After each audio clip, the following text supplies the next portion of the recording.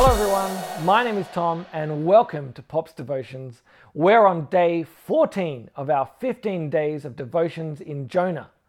Before we get started, why don't you hit pause, open your Bible or app to Jonah chapter 4. Pray and ask God to help you to hear what He has to say to you today and read all of Jonah chapter 4. Why don't you hit pause and do that right now? I'll be here when you get back.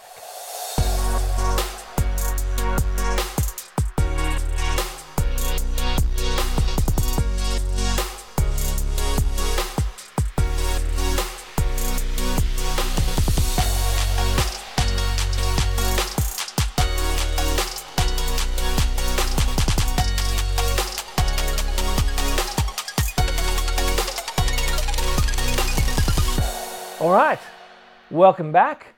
Let's get started. Today we're focusing on Jonah chapter 4 verses 5 to 9, and here are some things to consider. Do you ever get overly invested in something that probably doesn't really deserve the amount of emotional energy you give it? My current kick is watching reality TV cooking shows. I seem to care a lot about the contestants and how well their dishes turn out. I really shouldn't care if a mum from Adelaide beats the odds and makes a yummy lemon tart, but for some reason, I just really don't want her to fail. In today's reading, we see Jonah getting overly invested in a plant. After not responding to God's question in verse 4, Jonah stormed off to the east of Nineveh to watch the city in the vain hope that God might still destroy it. I've spent a lot of time sitting in the scorching sun, looking over Sydney Harbour, waiting to see the New Year's Eve fireworks. This is Jonah's much more morbid and vengeful fireworks vantage point. As he sat in his badly built shelter, in the same way that God appointed a fish to swallow Jonah, He appointed a plant to grow up over him. Jonah loved his plant. For the first time in the entire book of Jonah, he was very happy. He wasn't very happy about being saved by a fish, nor was he very happy about his powerful sermon saving thousands of people from God's wrath. But then he got a plant to save him from some sunshine, and suddenly he was very happy. Unfortunately, God appointed a worm, same as the fish and the plant, to eat the plant, which withered and died, leaving the sun to beat down on Jonah's probably bald head. Then God appointed a scorching wind, like the fish, plant, and worm, to just top off Jonah's misery. How miserable was he? He was miserable enough to die. God asked Jonah if it was right for him to be angry about the plant, and probably without thinking, Jonah came out with this absurd reply.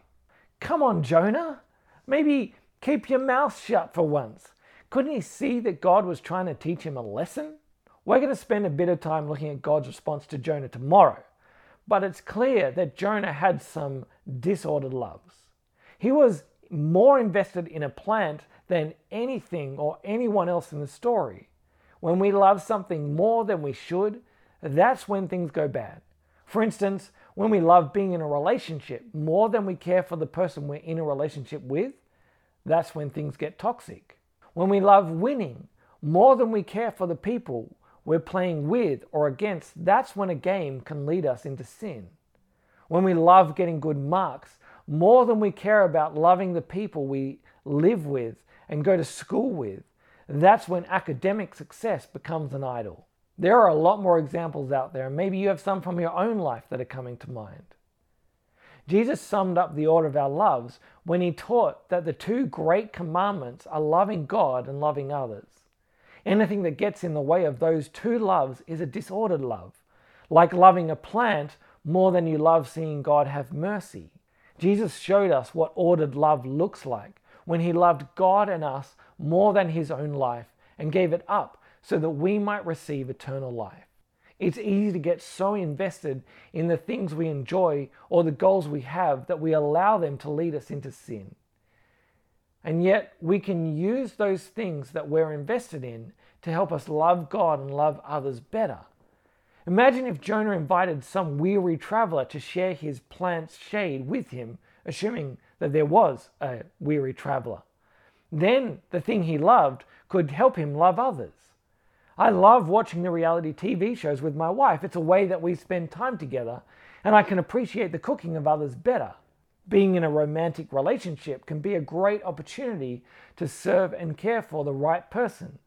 Playing games can help you enjoy and encourage your teammates and opponents. Academic success can help you to honor God and allow you to better enjoy His world while using your knowledge and skills to serve others. The things we love too much are rarely bad. They just take the wrong position in our lives.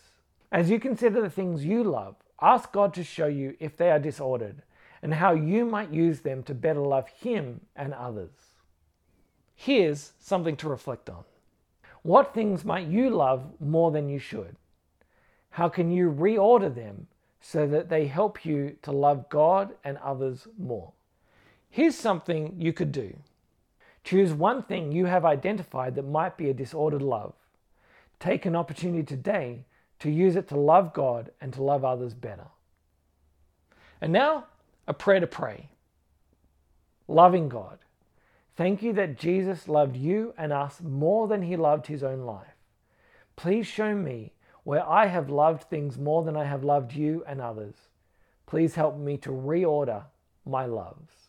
That's it for today's devotions. I'll be back tomorrow for the last part of Jonah. If you think this has been helpful, feel free to recommend it to your friends. They can sign up to our daily emails and start from day one at tomfrench.com.au devotions.